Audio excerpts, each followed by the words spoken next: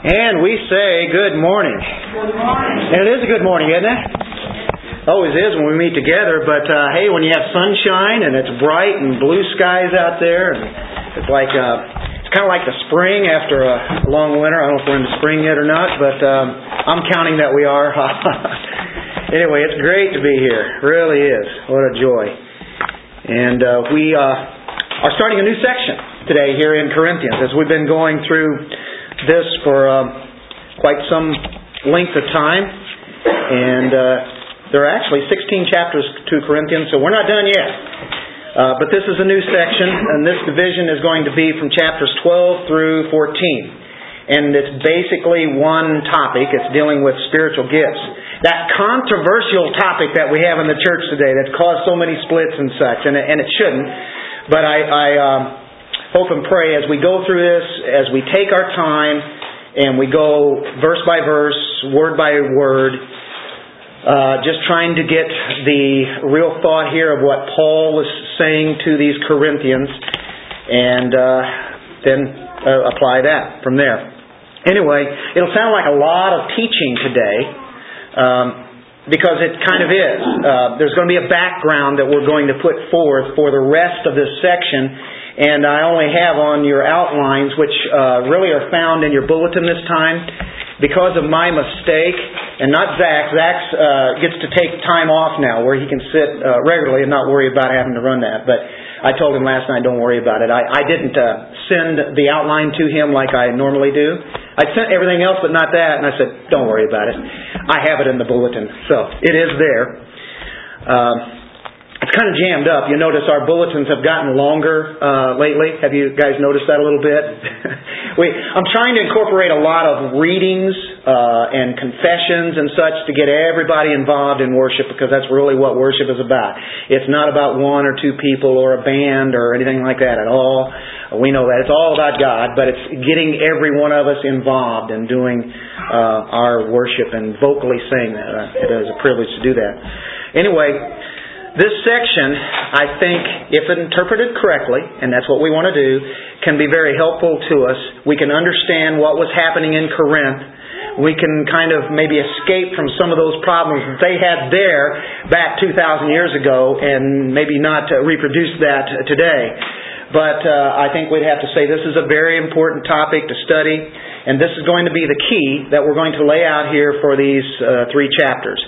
And we know that as we look at it today, we realize there's been an abuse of spiritual gifts in our time. I think it's been phenomenal, all of the different things that have gone on that are just outlandish based upon some of these things right here. That's just crazy. You have lapping revivals and slain in the spirit revivals, and a lot of those things. What are those about? Is that for us? What are we supposed to? How are we supposed to comprehend that? What do we do with a guy like Benny Hinn? What do we do with people like Kenneth Copeland that proclaim these things? Well, what we do is we test them by the Word of God. If it's true, that's what we want. If it's not true, with what they're doing, then we don't want it. TBN has been quite a promoter of some of these things in the last 15, 20 years, bringing forth things that have been strange to the church for 2,000 years. So it's critical to understand what this is, not trying to bring any biases or trying to bring in biases, but what we want what is vital to the church, what Paul first of all was saying to them, and then how does that bring that into our time. Gifts, spiritual gifts are huge in the church. They are very important. They are vital. The energy of these gifts come from the Holy Spirit. And to do any kind of ministry, we have to have spiritual gifts. And that's what Paul is going to really bring forth here for us. The church is made up of people. And the people are given gifts. And they're all unique. We know about that. You have an arm, you have a leg, you have a foot, and all of those analogies. The body is one of the greatest analogies of what the church is. There's a supernatural characteristic that has been given to God's people, and they're manifest in many different ways. Those spiritual gifts are very important. We've been given gifts by the Holy Spirit a supernatural endowment. I mean, it's coming from God. It's not anything that we have innate in us, but it's through Him. So we minister in this organism, in this body of Christ, by edifying the church. And that's really what the gifts are for. There's no other reason than to edify the rest of the body and then also to reach out to the lost world. We want to edify each other till we get to the unity of the faith completely, into full maturity. Isn't that what we're after? And so when is full maturity? Well, probably till Christ comes back. We'll be working at that. But supernatural spiritual gifts, very important. And if you have the right use of them, that's a good thing. But if you have something that's really important and of value, Satan, who plays a key role in counterfeiting these spiritual gifts, he can take something so valuable and so good, and that's what he operates on. He's not going to take something that's not valuable. It's going to be something that's valuable. Can you imagine, have you ever heard of it? I don't think I have. It's possible, it could be, but have you ever heard of counterfeiting pennies? I mean, they don't waste the time to counterfeit pennies, right? And usually not even $1 bills or 5s or 10s. It's usually what? Big bills. 20s or maybe 100s. You counterfeit those and all of a sudden you've got some money. It's of value. So that's what you counterfeit. If Satan can take something so valuable, which is very, very valuable to the church, these spiritual gifts, and then counterfeit them, what's going to happen? Well, he's going to be able to get some things done in the way that he plans, and it's going to devalue what really the gifts are to the church. You can think of diamonds or rubies, great values like that. Gold or jewelry. People try to counterfeit diamonds, for instance, and sometimes you wonder if it's really real. It looks like it's really real. And you take it to a jeweler and you find out that all it's worth is $20. Nice looking, but it's really not a diamond. So that's what he does. He's going to spend his time on things of value. He knows that he can confuse people.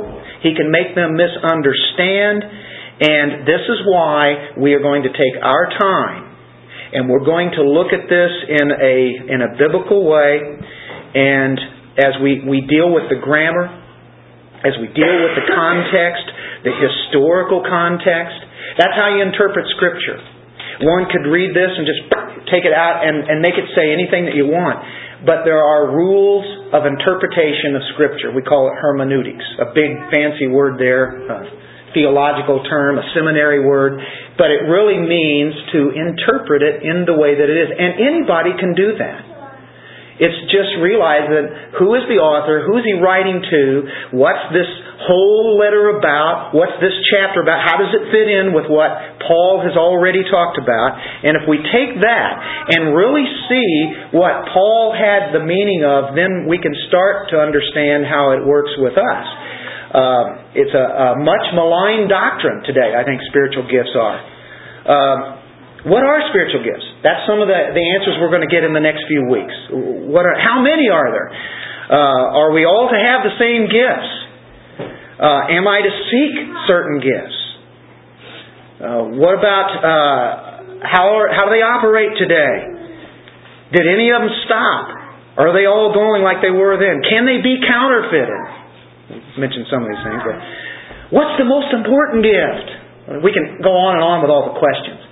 They are important questions, and they are of value. So that's the kind of things we're going to get with as we go through that in this next section.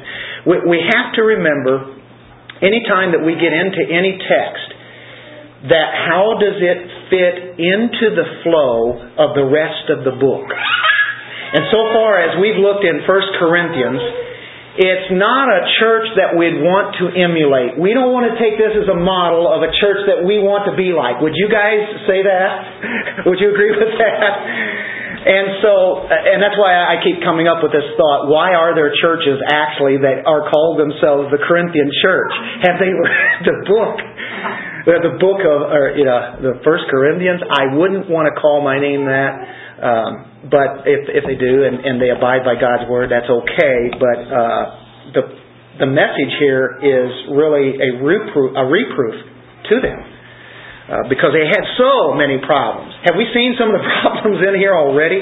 Yes, absolutely. Chapter after chapter after chapter. It was a church that was much troubled in many different areas. And last week we just finished the section that dealt with the Lord's Supper. And they certainly took that wrong. And people were even becoming drunk at the Lord's Supper.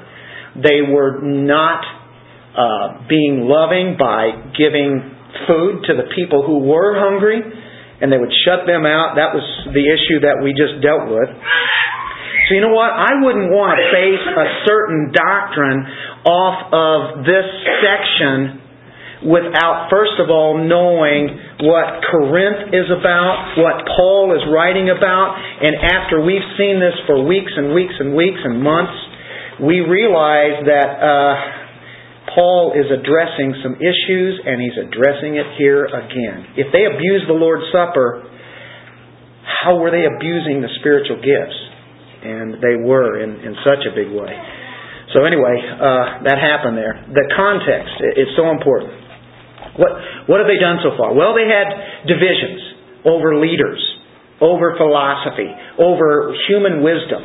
They actually had schisms and divisions in that church. Can you imagine that? Divisions in a church? That doesn't happen, does it? Well, of course it does. It's happened all throughout church history, especially within the time of the Reformation, and you had a lot of different areas go, and to this day we have countless denominations. But we know that they had it right there within the church. They were acting carnal, as in chapter 3. They were sexually perverted in some areas there, in chapter 5, I believe. They were worldly. They were suing each other, as we saw in chapter 6. They had no discipline. They had marital conflict. All sorts of questions about marriage, didn't they? Idolatry, selfishness, pride. We got into chapter 11. We saw the insubordination of women. There was abuse of the Lord's Supper. And now, after all of this, it's this perversion of spiritual gifts, and that's where we're at as we move into chapter 12. They were very poor in their understanding, and they were irresponsible in the way that they used these gifts. Now, what we're going to do is take a look at what was happening in the Corinthian church and how we can learn from them and not take on the same mistakes that they had. We're going to read 3 verses today, so I'm going to ask you to stand in honor of God's Word, and we will read that. Now concerning spiritual gifts, brethren, I do not want you to be ignorant. You know that you were Gentiles, carried away to these dumb idols, however you were led. Therefore I make known to you that no one speaking by the Spirit of God calls Jesus accursed, and no one can say that Jesus is Lord except by the Holy Spirit. Father, we thank you. Thank you for your word. It's very precious. All throughout this particular book, we know there have been controversies, and it takes in every avenue of our own lives, our own culture. It has happened in our society and also right in the church, many of these same things. And we pray that we can learn from this and understand that we too sin. And we have misunderstandings about who you are, and we're trying to conform more and more through the person of Christ by your Holy Spirit. It's all His power. We thank you for that as we try to understand a little bit more what your truth is. In Jesus' name we pray, amen. You can be seated, and let's just stand for the whole message, because I have to. Ooh.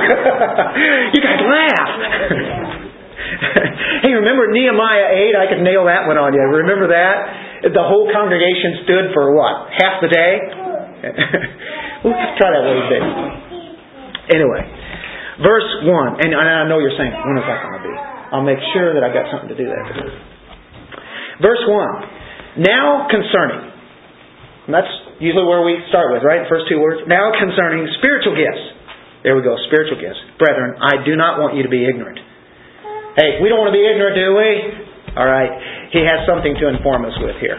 So he's going to do that. Now concerning. He has said that before. He's shifting to a different topic. But it's still related to where he's at. If you'll go back to chapter 11, verse 18, he says, For first of all, When you come together as a church, I heard there are divisions among you. And in part I believe it. Yeah, I know. It's happening. That's what he's saying. For first of all, when you come together. Now he takes this. Now, after I have discussed the Lord's Supper, such a beautiful thing, a beautiful diamond that was found in the mud and the muck and the mire of the sin of what was going on in Corinth with the Lord's Supper, he pulls out what the truth of the Lord's Supper is. They had perverted that. Now concerning spiritual gifts, brothers, here's what I know what is going on in Corinth. Okay, does that make sense? They were abusing it. Now the next thing is spiritual gifts. The word gifts there is in italics probably in your Bibles. Almost all your Bibles will probably have italics. And that means in the original Greek, and I'm not going to try to get too technical, but it means gifts is really not there. But don't worry. Because of the context, we know that that's what he's talking about. And that's why gifts is going to be mentioned. And that's why it's put in italics. The word is actually spirituals. And if we said that, we would think of some kind of a hymn book or something, wouldn't we? That had spirituals in it. But the word is pneumatikos. Pneuma, dealing with spirit. We think of the Holy Spirit. Pneumaticals.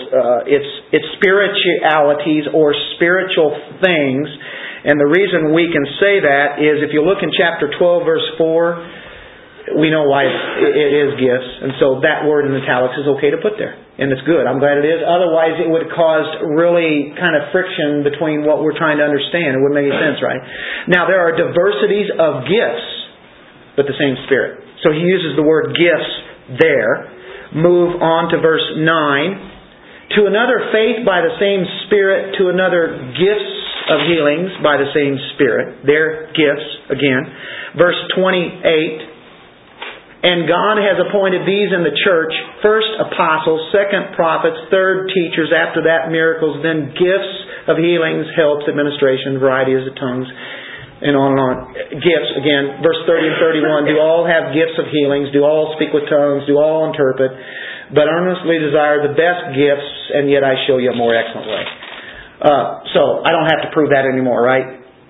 Spirituals, here, gifts. We move on. Paul wants them to have a clear understanding. Now concerning this, I don't want you to be ignorant of. I want you to know. If they're ignorant, it means they are agnoes, or English word agnostic. They were agnostic. They didn't know what was true, really. I don't want you to remain ignorant or what is not true with what you're doing. It means to not know. And so that's how we get our word agnostic. Look in Romans 1:13. Paul uses this kind of thought frequently. Romans 1:13. Now, I don't want you to be unaware, brethren, that I have often planned to come to you. I want you to know this. I don't want you to be ignorant of or unaware of. Chapter 11 of Romans, verse 25. I'm not going to give you a lot of verses on this.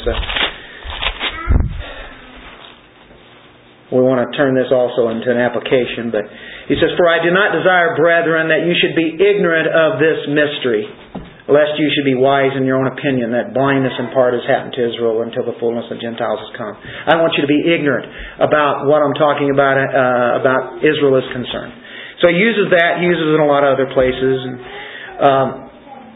Paul's teaching here is crucial. He's saying you must be very well informed. You must know what this has to say.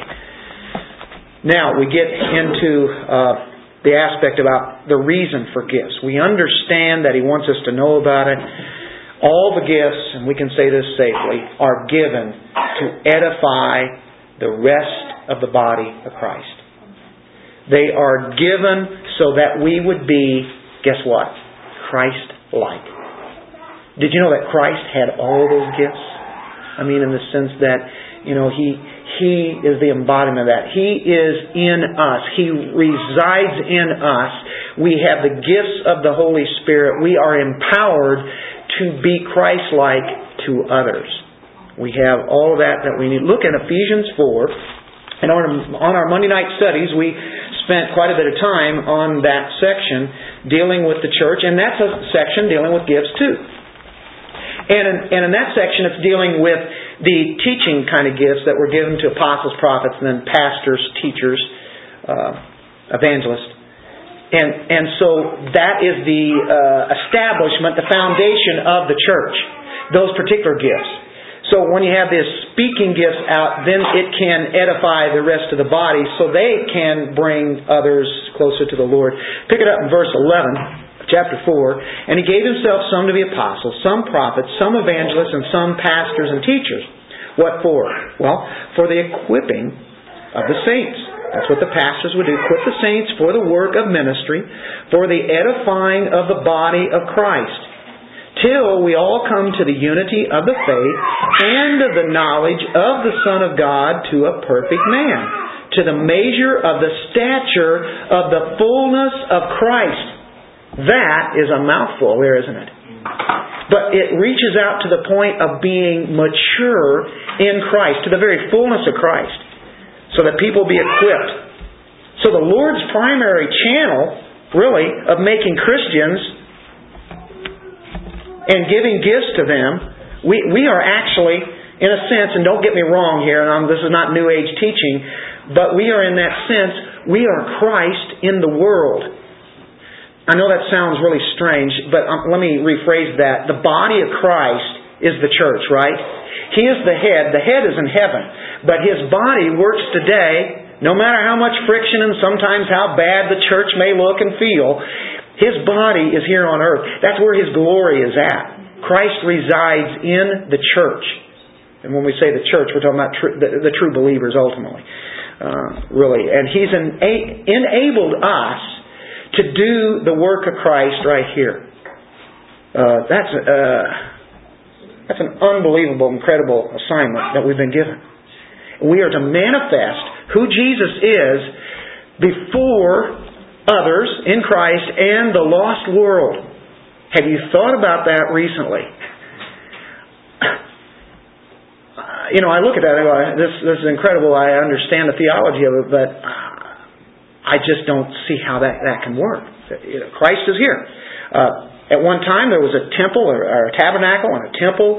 That was the glory of God residing there. Then Christ came in the flesh, incarnate, lived, taught the Word of God here, and He was really Christ. He was really what it was all about. The truth was embodied in Him. Then He left, sent the Holy Spirit, and now He resides in the church with these gifts. That's overwhelming. It can only work supernaturally. What an expression that we are to do in the church. We live here on earth through the power of the Spirit, working through the gifted ones. If you're a Christian, you are gifted. Everybody has that spiritual snowflake, and God is supernaturally working through it. Now, that's a little bit about true spiritual gifts, and we'll probably be getting into that more as time goes on and we develop this. But now, what Paul has to introduce first is the problem. We know there are spiritual gifts. We could move right on into that, but until we get this foundation, we can't go any further. And Paul says there are counterfeits of the spiritual gifts. There are counterfeits, and he reminds them of where they came from. And they may be Christians now, but he says, you were pagans at one time. Now, what does he mean by that? Well, we see it in verse 2. You know that you were Gentiles. Or the word is ethne, E-T-H-N-E. Or you think of what? Ethnic. Gentiles, Jews. To the Jews, there were only two kinds of people. Jews, non-Jews. You were ethnic, ethne. You were Gentile if you were not a Jew. And that's it.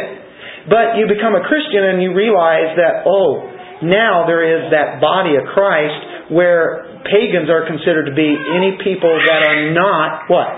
Christians. Look in 1 Thessalonians chapter 4, verse 5, and he will use that word. 1 4 or 5. And he's saying, here's the will of God, abstain from sexual immorality, that each of you should know how to possess his own...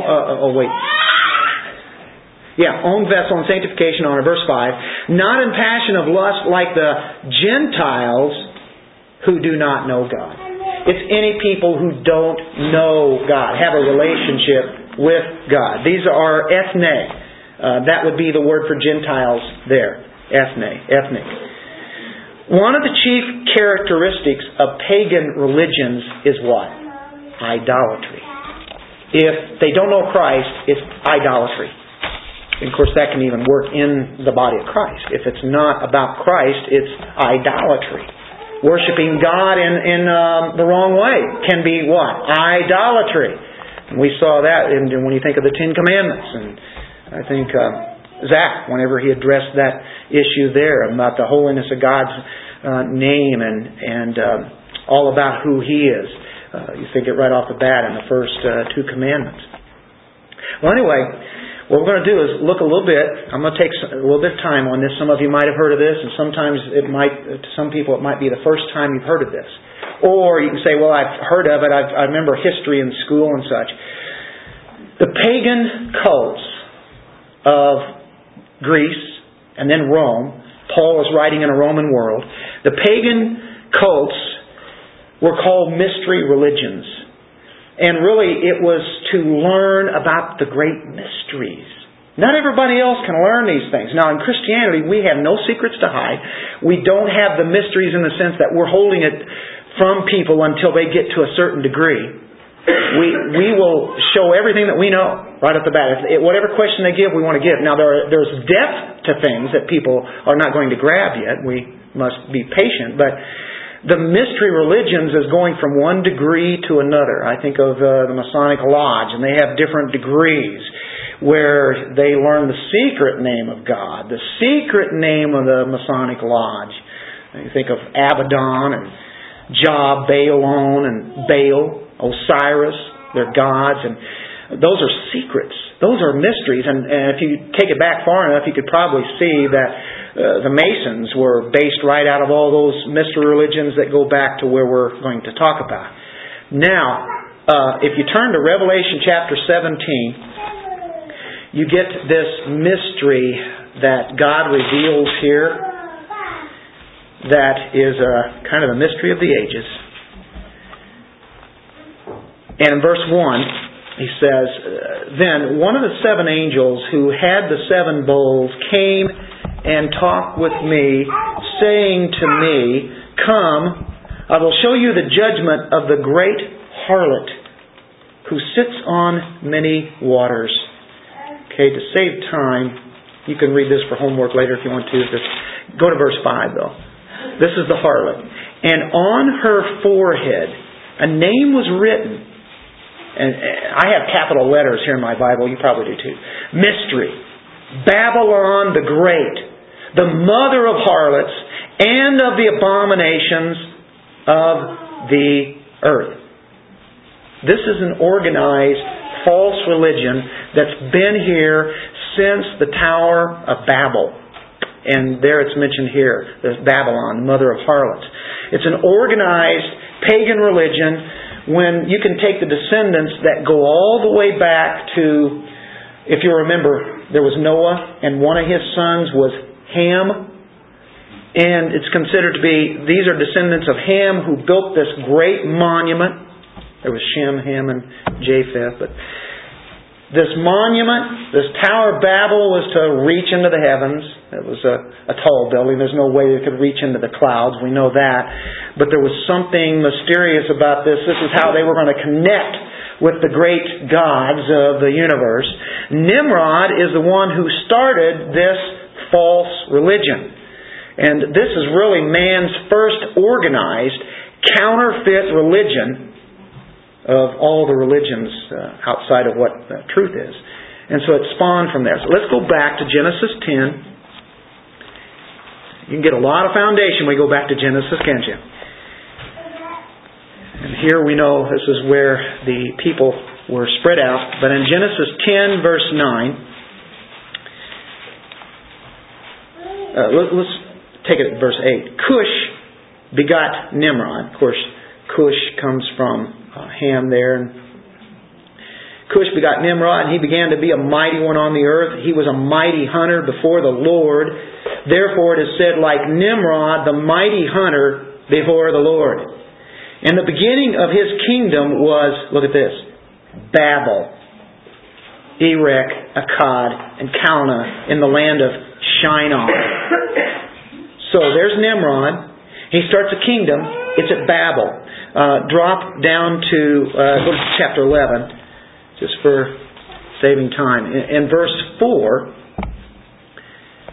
we know in verse 3 they said, come, let's make bricks and bake them thoroughly. And they had brick for stone. They had asphalt for mortar. This is this great building that they're putting up out there in Shinar. And they said, come, let us build ourselves a city and a tower whose top is in the heavens. Let us make a name for ourselves. Are you catching what's happening there? It's not about God. It's about themselves. Lest we be scattered abroad over the face of the whole earth. Now at this time you have all the people in one basic area. They all speak the same language. They're all in one area. It's kind of like today where we have internet and you can speak to anybody all over the world and you don't even have to know their language. It's fascinating on Facebook, talking to people in whether it be Russia, Africa, people, I have no idea who they are, but I understand that they are Christians.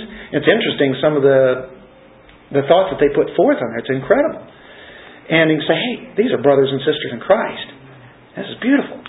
But I'm speaking a language that they don't know, and vice versa, or they might know English, but I don't know what they're doing, but they convert it, and I understand it. We have become almost one world, haven't we? But they were one world. And God had already told people to be spread out and be fruitful and multiply and move on. Well, these religions that came out of this kind of thought, we read down through verse 8, right? No, we didn't. Okay. Let's read to at verse 5.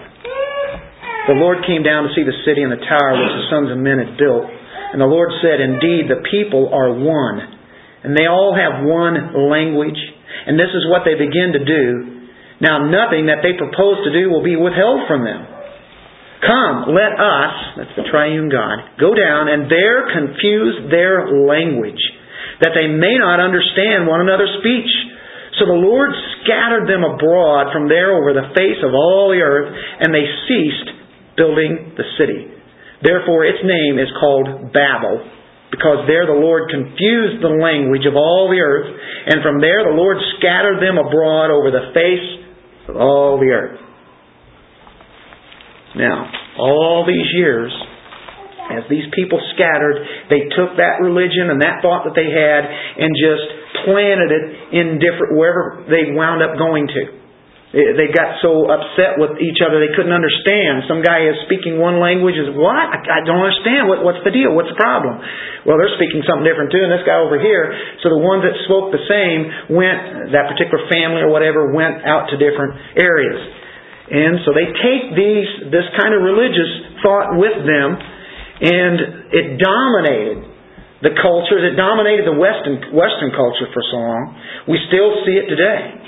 We see remnants in Europe. We also see it in the Roman Catholic Church.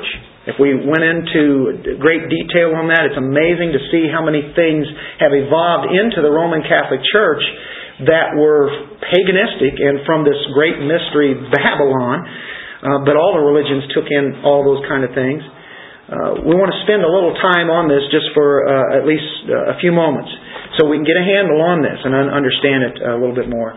Revelation 17, which is where we kind of base this out of, it's a composite form of world religions coming together. Mystery, Babylon the Great, the mother of harlots, the mysterious religions. They came out of Babylon. All false religions go back to Babylon, and when it comes together at the end, which, as it's speaking here, it's been coming to its culmination all this time. When it comes to the very time that Christ comes back, which is really, we're in that very area there in Revelation, when He comes back to earth. Babylon is the mother of all false systems. It spread to all the world. You remember Nimrod. That's a biblical term. That name was in there in Genesis, we think of 10, 11 there in that area. He started a network of false religions. Wherever you go in the world, you're going to see similarity in all these Eastern religions, even though they say that one is different than another, whether it be Hinduism, whether it be Buddhism, whatever you want to pick,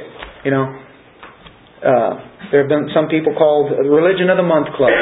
They would jump from one religion to another, searching for truth.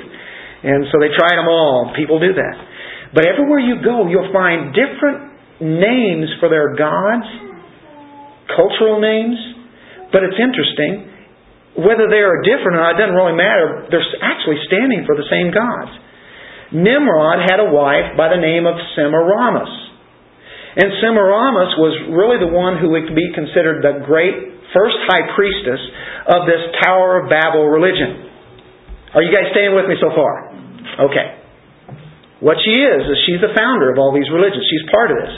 Whenever God confused the people, we know they got spread about. They took their languages out there. They take that religion. If you would go to Assyria, you might hear the word Ishtar. If you go to Phoenicia, there is a goddess there by the name of Ashtaroth. In Egypt, she would have been known as Isis. And if you go to Greece, Aphrodite. Now, we're kind of teaching mythology here in a sense, aren't we?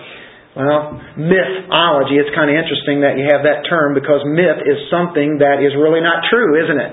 But it's amazing how these stories develop, and through these false religions, we know that when Israel came to the land of Canaan, or that promised land, they ran into all sorts of different kind of gods there. We think of the Baal, for instance. They'd already seen Isis, Horus and Seb, I think, in Egypt, the different gods they had, the triune gods. If you go to Rome, you would see a goddess by the name of Venus. Think of Rome today, think of the Roman Catholic Church, and that's where we're heading to talk about in a moment. But all those really are from Semiramis. Those female names, it's Semiramis, different language, so they change it to that. Semiramis had a son by the name of Tammuz. And if you were to go to Ezekiel chapter 8, I believe it is, you'll see that the women were weeping for Tammuz for how long? 40 days. Guess where Lent came from? For 40 days before the resurrection of the Lord. That was in conjunction with the time period. And as the Roman Catholic Church developed, they took in things from the pagans to introduce into Christianity so that those people would be familiar with their holy days. And so it slid right in. And so you have something that's called Lent. Is it wrong to have a time where you think about the Lord for 40 days? I'm not trying to be legalistic. I'm not saying, hey, if Lent is important to you, okay. But you can see some of the history of some of the terms and some of the things that have happened in the church and go, where did that come from? Well, chances are, if it's not in Scripture, it could have come from some of these things we're talking about.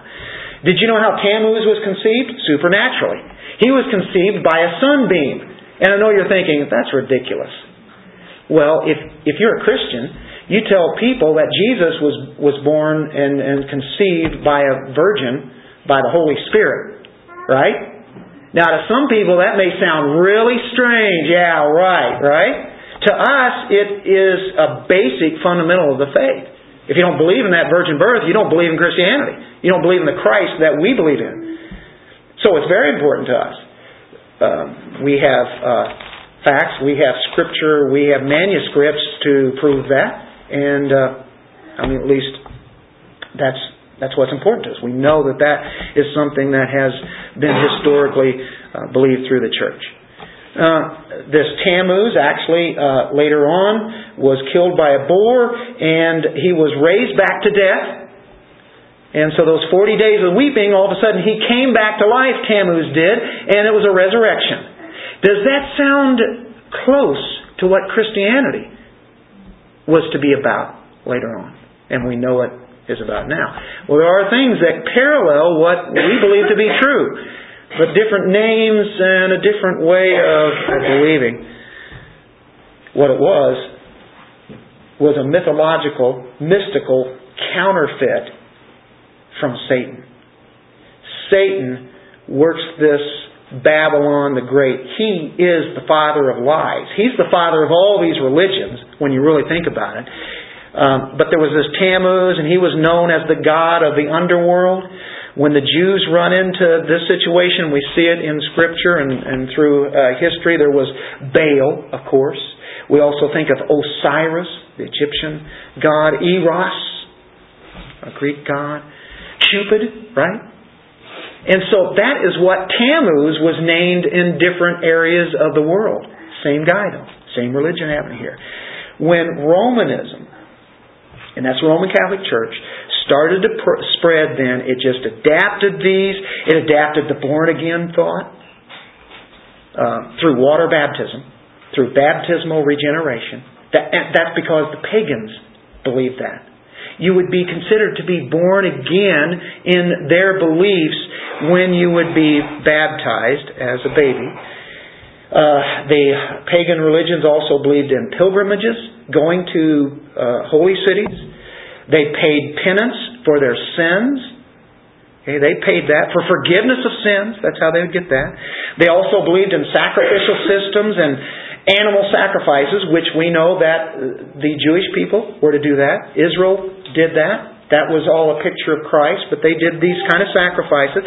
So close to what the true religion is, but so far. They had feasts. They had fasts.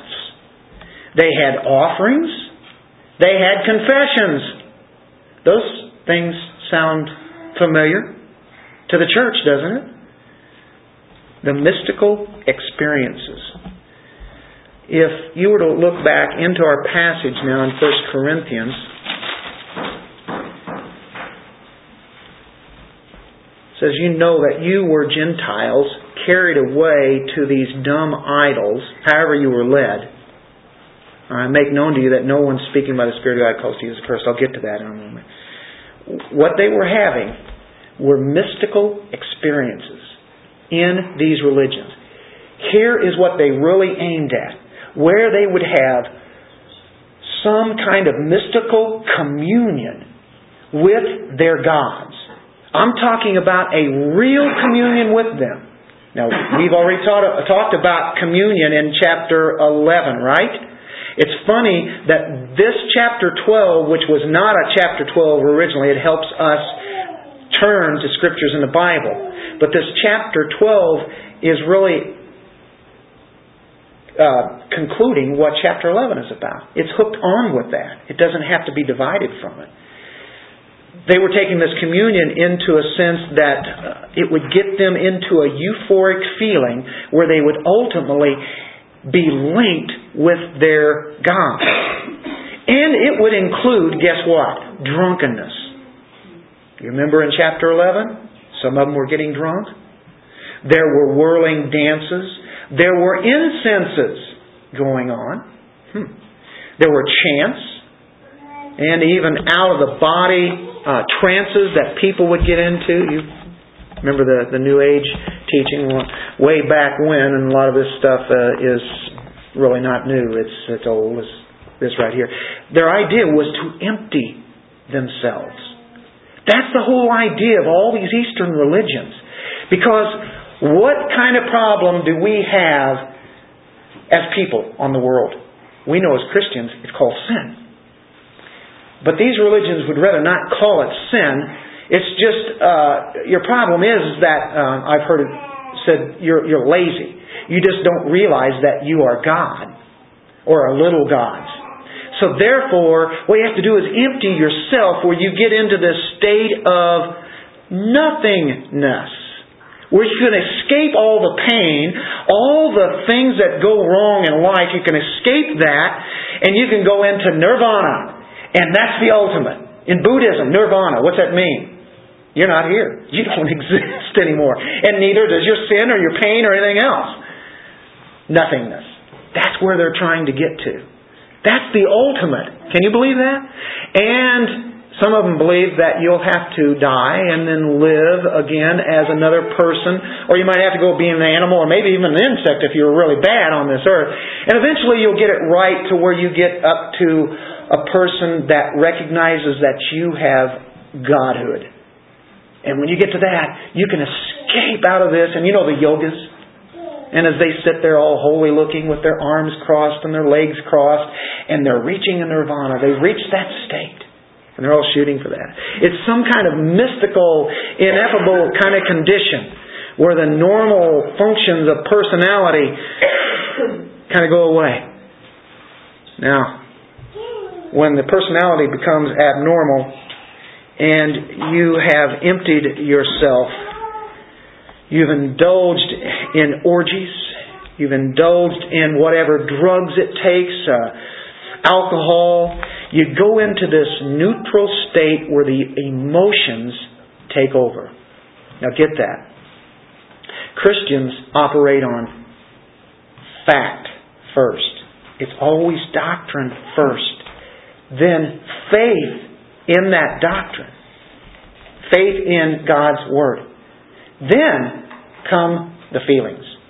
Fact, faith, then feelings. What happens if you take the fact out and the faith and you just say, whew, you come to feelings. And you let that control you. You have become empty. No thinking is there. Now you're in a euphoric state where anything can come in. And I've always thought of it as an open window. Yeah, we are to be open to truth, but make sure the screen is up. You know what I'm talking about? If you open up the screen, you're going to let anything and everything fly in there, and now your feelings will just take in everything, and you reach this ecstasy or this great emotion, and it takes certain things to help you get into that. So you have the whirling dances, certain physical stimuli, general objects, you have stirring music, you have inhalation of fumes, you have revivalistic, contagious emotions, and it's kind of a mob frenzy. And it takes over without what the statement of fact is here. Hey, is it cool in here? I'm seeing several having to put jackets on. If we are, we can definitely bring that heat up. They're listed above an ordinary experience. It's an exhilarating condition to be in. And so with that frenzy, this ecstasy that everybody is looking for in these religions, they go into all sorts of different responses, in trances. And of course, like I was saying, like those gurus, or you think of the Buddhist, and all of this, it goes back to your Baal worship. They even killed their children, sacrificed them. That was the emotions that got in there. How can people do that, right? You see it today. And one of them is called being slain in the Spirit. And you look in the Scripture and you say, where is that at? If one is supposed to be, then I want to be. This is happening all over the place. You can see it on television. You hear it. You read it in the books and everything. And you know of somebody that's been slain in the Spirit. And they'll tell you about, we had all these slaying in the spirits. And everybody was just going back and they were losing it. What has happened is they've lost track of what truth is. Jesus never ever taught that. Nowhere in the epistles, nowhere in Revelation we see that, except John was in the Spirit on the Lord's day. And whenever he saw Christ, he fell as a dead man, as if he was dead. And so based upon that, what it was, he was so frightened by seeing Jesus Christ right there in front of him, slain in the Spirit. You go flat out into a trance when this happens. You can say, well, how does that always happen with everybody that's there? They seem to be doing that. And they line up and they fall back and have somebody catch them. Some people are just acting bizarre. Some people actually are being led demonically, or there's suggestions, hey, if everybody else is doing it, I'll do it and I'll just let it go. This is kind of the things you see, and we've always heard in some places you have the people running up and down the aisles. They'll be screaming and yelling. Some people get stuck to the floor and they can't get off of the floor. They'll be there for 3 or 4 days, and that's supposed to be a positive thing.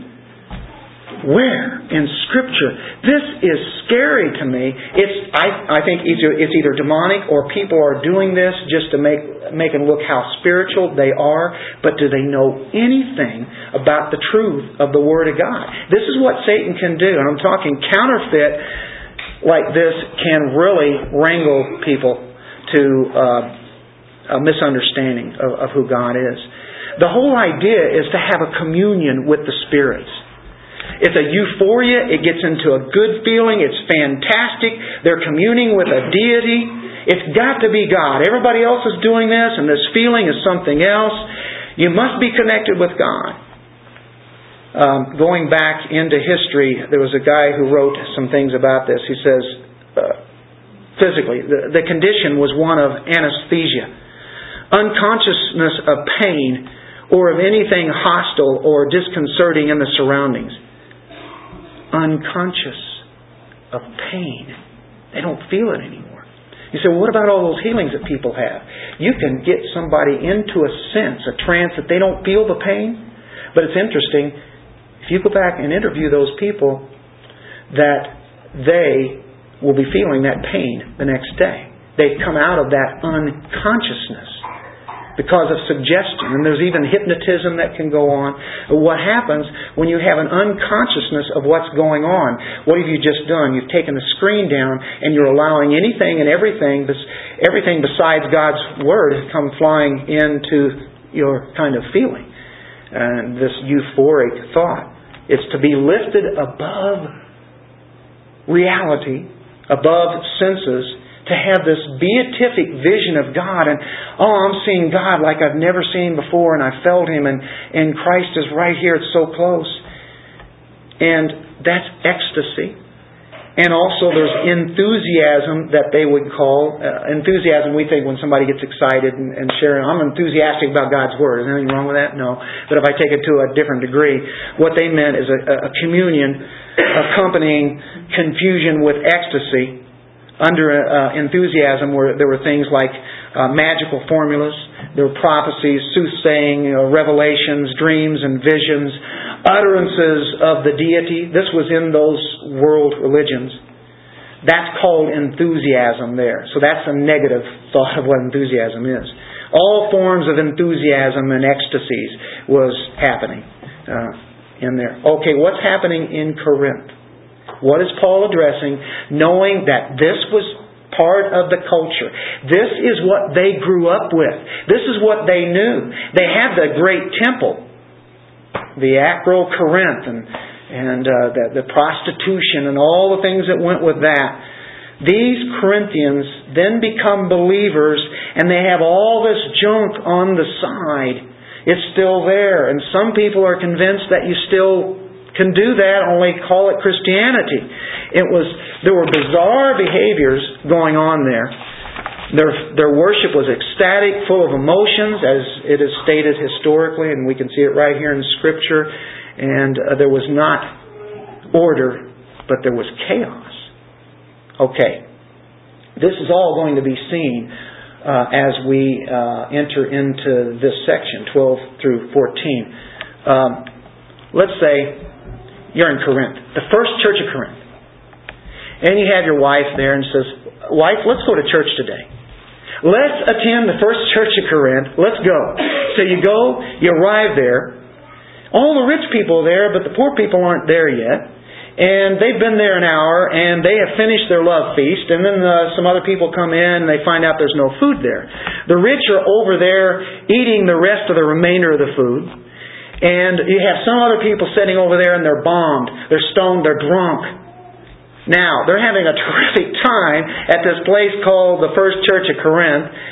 And then the poor people are starting to think bad about the other people and say, what kind of people are these? You know, these dirty people. They don't even, leave any food for us. And you start beginning, what kind of church is this? The drunks are loud and they're obnoxious and people are speaking out of order. And now it's time for the Lord's Supper, somebody introduces. And they begin to abuse that. We've already seen, like chapter 11. It turns into a mockery. This is incredible what was going on. They were like out of their minds. They were being led astray at one time. Verse 2, you know that you were Gentiles carried away to the dumb idols. You were into those kind of religions. That's what you once did. You were out of control.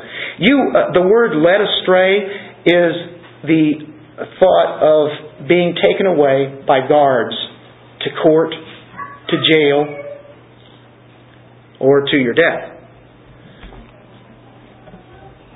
They were taken in by the religions, the dumb idols. They were led by these kind of things. They were dominated by that.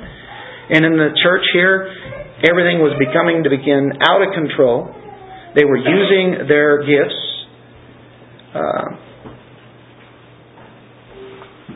They were doing all the things that the pagans had done, once they had done. And they were bragging, they were into pride and what they knew, and they had their mysteries also. They were out of control. The dumb idols is aphanos. Phone is where we get our English word, which means to hear. Means no. Dumb idols are speechless. They can't hear, they can't talk. They're without voice. Phone means that, being able to speak. Without that, no idol can respond to our needs, can they? Because they're not real. Although there is the sense of this is a false idolatry. Verse 3, and getting ready to close with this. Therefore I make known to you that no one speaking by the Spirit of God calls Jesus accursed. What's going on here? Well, the Corinthians had all the gifts. They misused them, abused them. And Satan loves to spend time in a church where he can counterfeit and people take it in. There's a negative test, and the test is this. If you have anybody in your church saying Jesus is accursed, what do you do with that? That means condemned. Jesus is condemned. If you go back to Deuteronomy 21:23, anybody put on a tree to be hung is to be considered accursed. So you might have Jews in there saying that. It means to condemn Jesus' nature, His Word. They have another Jesus. They have fallen into some kind of ecstasy and enthusiasm that they don't even hear somebody over here saying, Jesus is accursed. And because they're into all this other stuff. Oh, that's okay. That's just fine. That's the Holy Spirit revealed that to them. Jesus was cursed because He was crucified in the sense of He had to take on our sin, as it speaks in Galatians. But how could they be so confused in cursing the Lord? It was definitely a carryover from the frenzy that they had, the ecstasy, and some people would say, well, that's the Holy Spirit. Jesus is anathema. Jesus is anathema. Boy, Satan was really operating there. Listen, this is unbelievable. But there was Gnosticism that was going on, that was pre-Gnosticism. It really carries on into the next century, but it kind of started there with saying Jesus is His humanity, Christ is His deity, and Gnosticism doesn't believe that the spiritual is really connected with the human, because that becomes corrupted then, so it's a negative thing. At one moment, the Spirit of God came into a man, and He stayed with him until the end of his life, until He was crucified. The Holy Spirit, then before the death, then took Himself back to heaven, and so Jesus then is a man again, just man, not God. That's their beliefs. That is the introduction to Gnosticism. So when they say Jesus is accursed, they're saying Jesus was the human man and He really wasn't God, because God can't be man. That's why 1 John was written. If you deny that Jesus is God, this man in the flesh is God, then you are not a Christian. Right? If you can't confess that. Well, they were confessing this other thing. And a supernatural Christ only appeared to be the natural Jesus, but He really wasn't. So there is what they were saying. Some of them were so ecstatic, and they were saying, this human Jesus, He was accursed. His spirit went on. He was the God-man was not crucified. Just that man was, and He was accursed. So you see what is going on there? That's why they were saying it and getting away with it. And Paul says, because of all these things that they are doing, that's why they're saying that. And then he says this, and here's the positive test. And no one can say that Jesus is Lord except by the Holy Spirit. Jesus is God. When you say Lord, you're saying Kurios, Adonai, sovereign authority. We're saying rulership.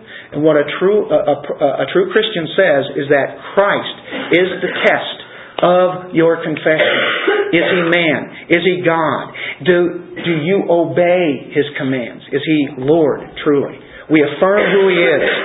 And there were confessions. We don't have time to go to that. But we know in John 20:28, what did doubting Thomas say? Thou art the Christ. You are Lord. Jesus Christ is Lord. And we know that throughout the Roman world, then Christians would say Jesus is Lord. If you would not say Caesar is Lord, then if you didn't retract from that, it could mean your death, right? And so this is the kind of thought that we have here. But the Holy Spirit is the one who is going to have anybody say that, if we're really true, that Jesus is Lord of my life. We're only able to do that because God has come in and revealed that to us. A Gnostic would be confessing that Christ is Lord, but not Jesus as Lord. So do you see? Anybody speaking by the Spirit of God calls Jesus accursed. They can't do that. Jesus, he says, but no one can say that Jesus is Lord except by the Holy Spirit. You have been revealed that by the Holy Spirit, by God Himself.